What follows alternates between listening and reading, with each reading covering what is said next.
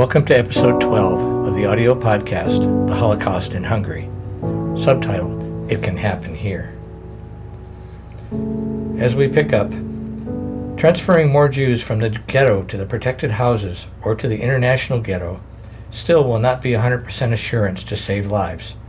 The Nazi Holocaust gangs were getting more wild and brutal, and they didn't respect anything anymore. We were afraid that before the Red Army invaded, the Holocaust gangs would start mass executions. It did not happen, but the torture and killing went on until the last minute. I know it is hard to imagine and harder to believe that normal people would walk into a building and shoot and kill them because they were Jewish. But at the end of December 1944, it happened in Hungary and in cities in Germany too.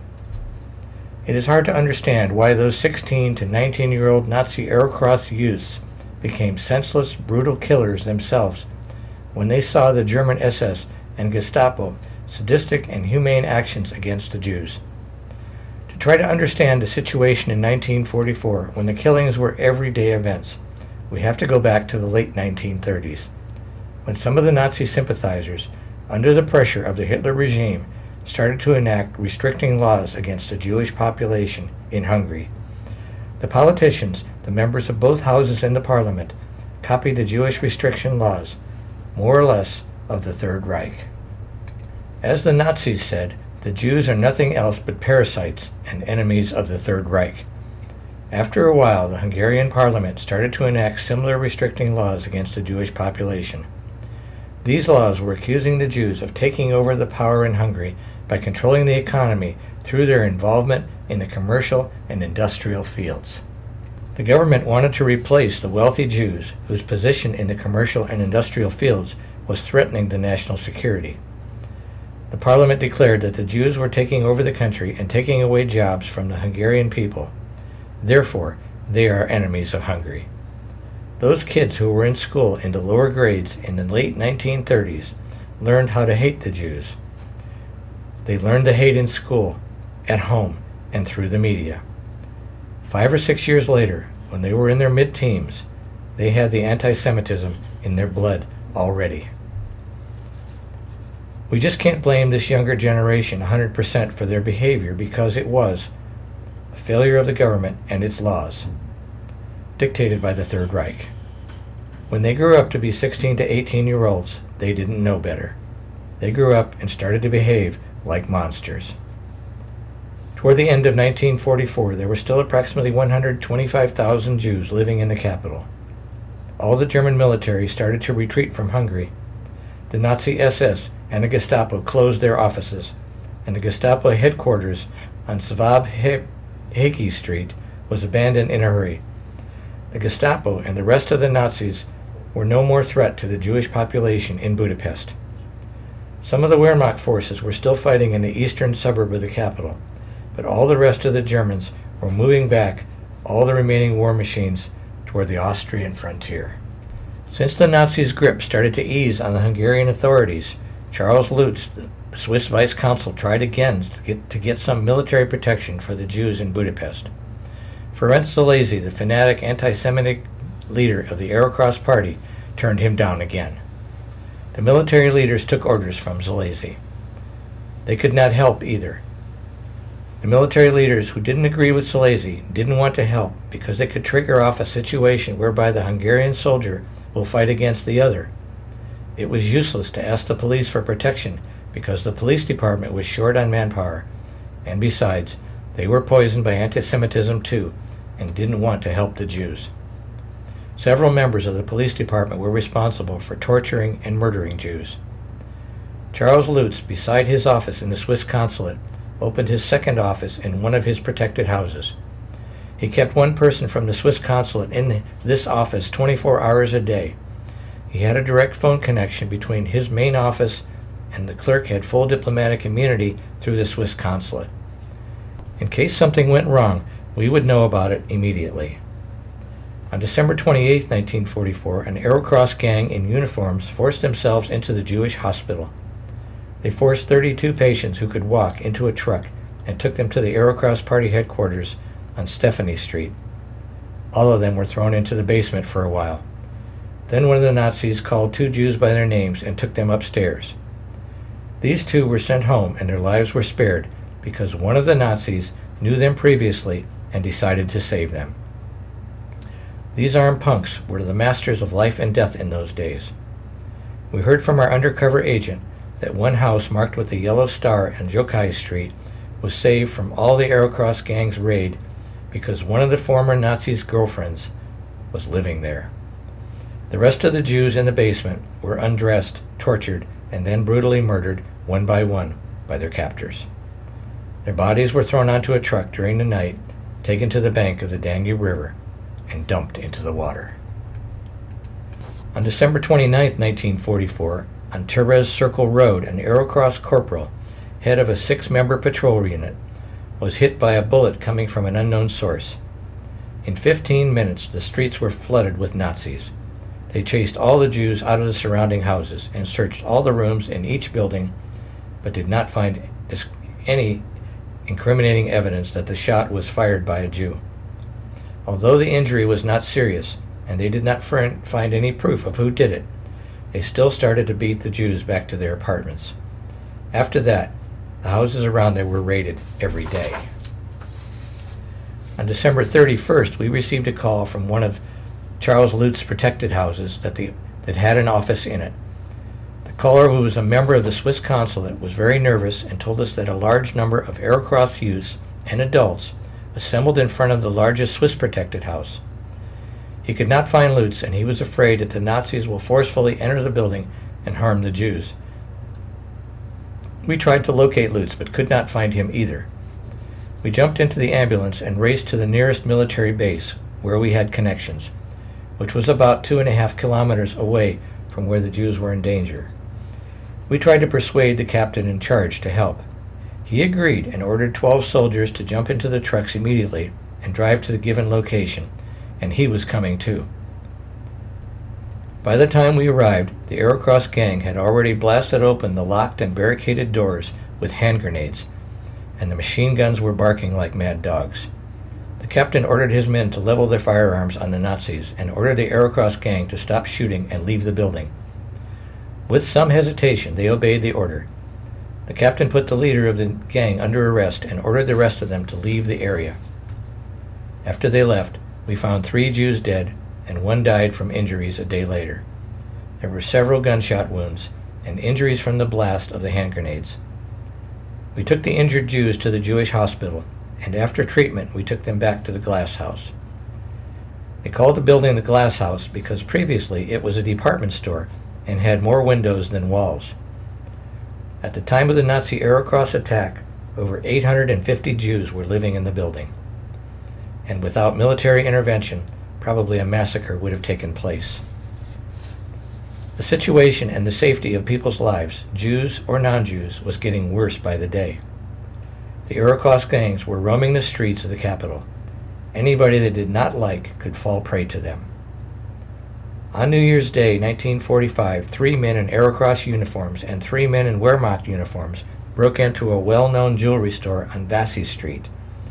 They blasted the safe open and took everything valuable.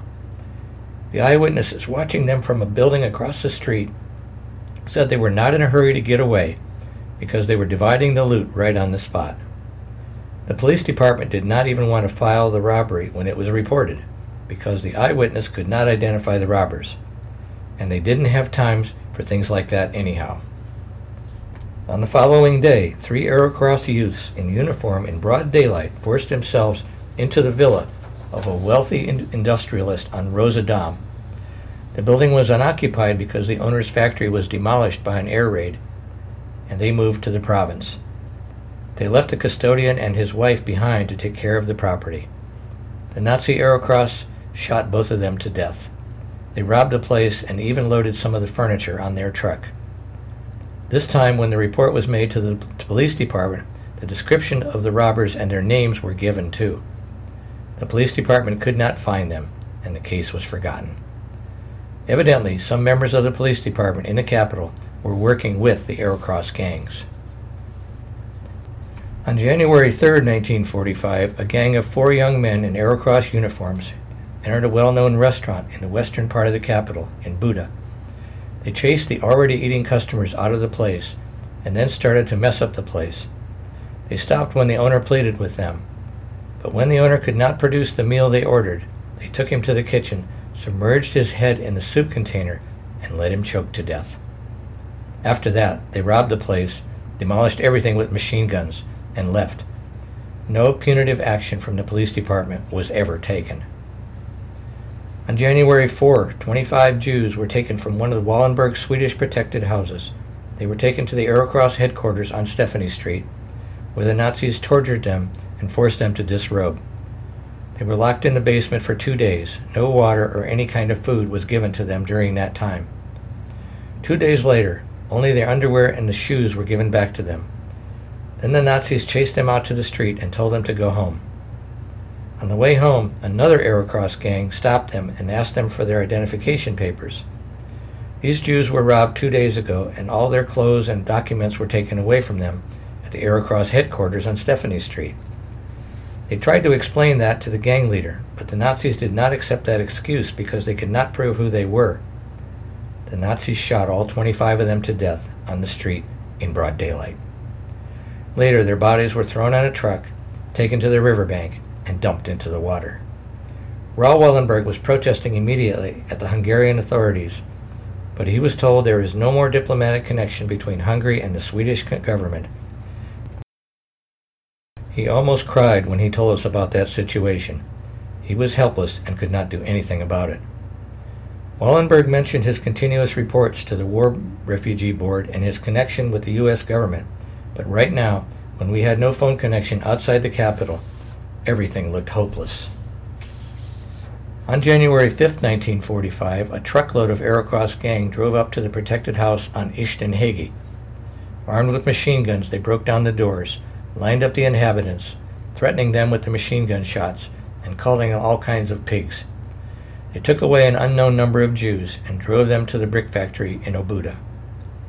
Charles Lutz was on alert and called Ferenc Szalasi's office immediately, complaining that the Hungarian government is breaking international laws by insulting and murdering the citizens of a neutral Swiss country.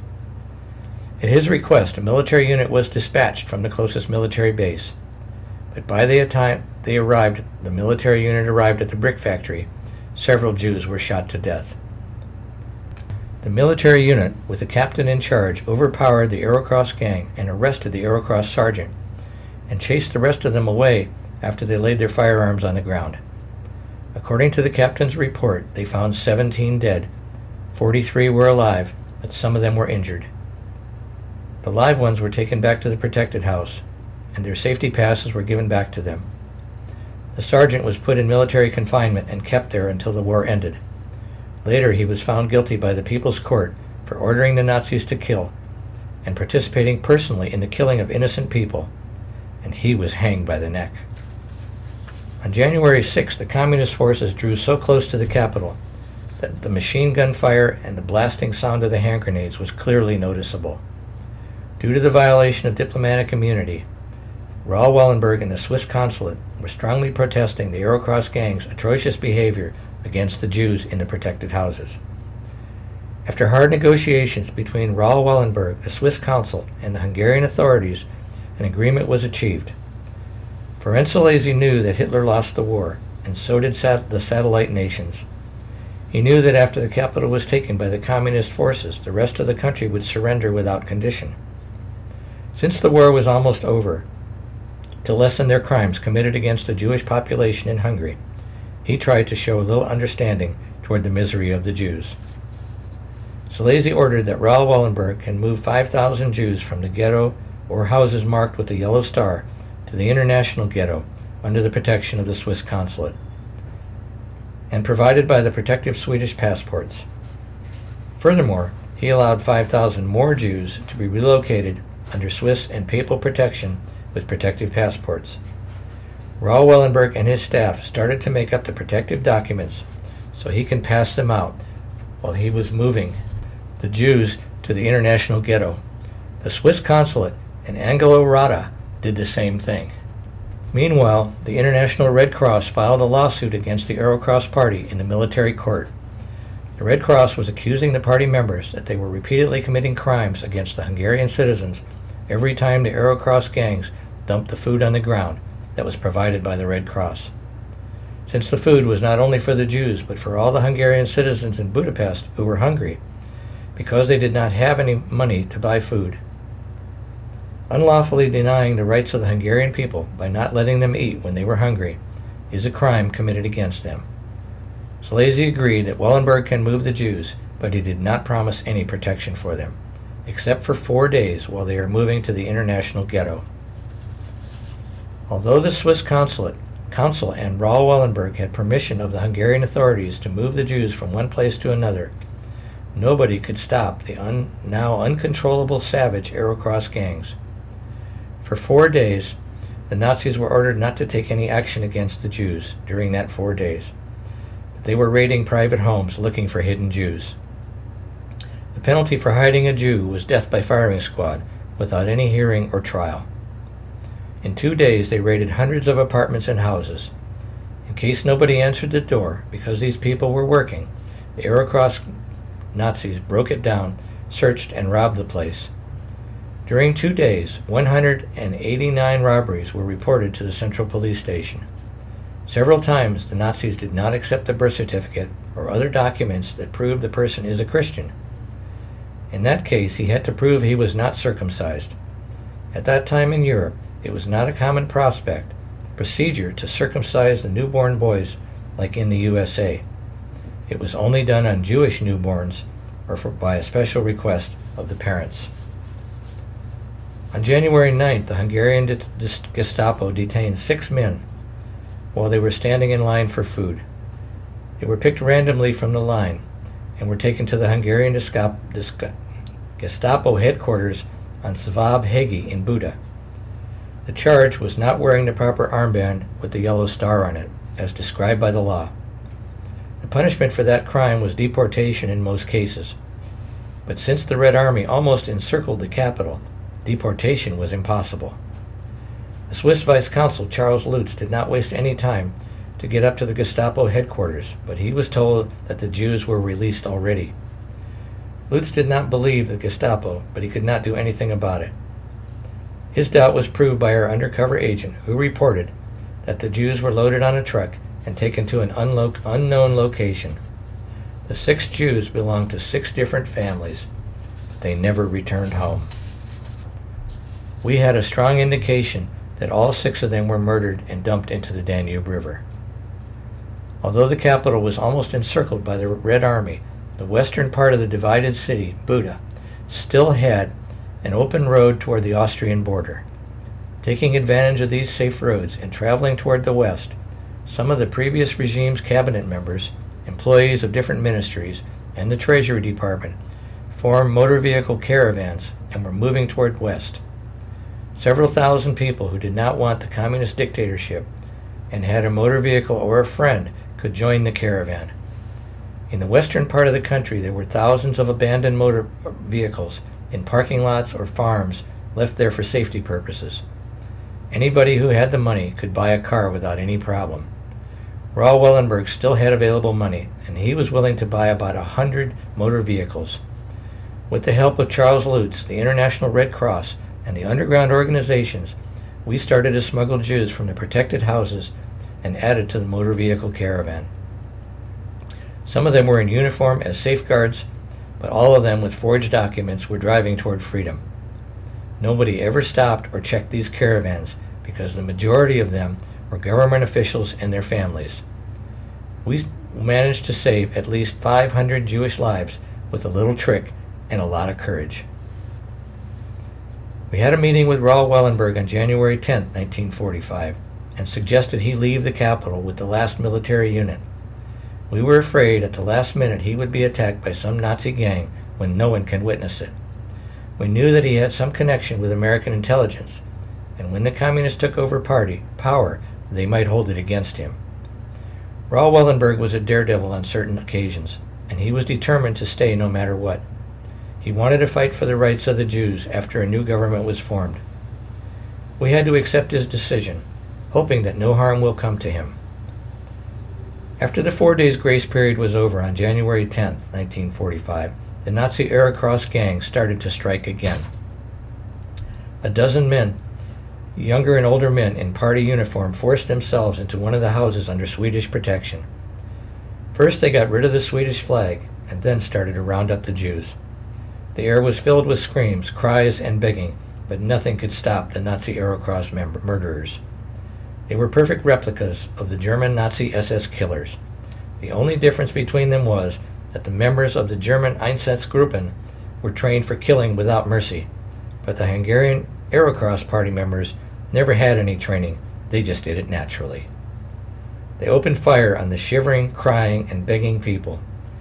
If someone tried to run, they let him get away for 50 feet and then cut him down. All of those who were lined up on the street were brutally massacred in broad daylight. Somebody from a nearby house called the military authorities. By the time the military forces arrived, the Holocaust gang was gone, left behind about 50 dead Jews, men, women, and children. The International Red Cross was called to take care of the bodies. These days were crucial for the underground organizations, too. We snatched Jews from the houses marked with the yellow star almost every day. We took them to places where the Nazis would not even think to look for them. Besides, they all had unquestionable papers proving that they are Christians, originating from Christian parents. The only thing that bothered us was the fact that we could not save enough people because we didn't have enough time to do it. We might save 10 people today, but the Nazis killed 50 of them the same day. Time was the biggest factor these days. We could not keep all the houses with the yellow star on them under surveillance all the time. Some of the protected houses were in Pest. Editor's note, that's the east side of the river. Others on the west side of the city in Buda. The Holocaust gangs attacked these houses at random without any warning. Most of the time, when we received a call about their brutality, it was too late to help. Sometimes we overheard messages on the phone or got information from those people who were working for us, but it still was not 100% satisfactory. While the Nazis wanted to destroy the Jews, the International Red Cross tried to save them from starvation, still having open kitchens in the ghetto and some other streets of the city, serving hot soup or other food for those who had no other possibility to eat. At this time, we'll draw to a close the end of episode 12 of the audio podcast, The Holocaust in Hungary, subtitled, It Can Happen Here. Let the listener take note of the power of the propaganda in causing the sadistic behavior of the Nazi Holocaust youths that George described in this episode.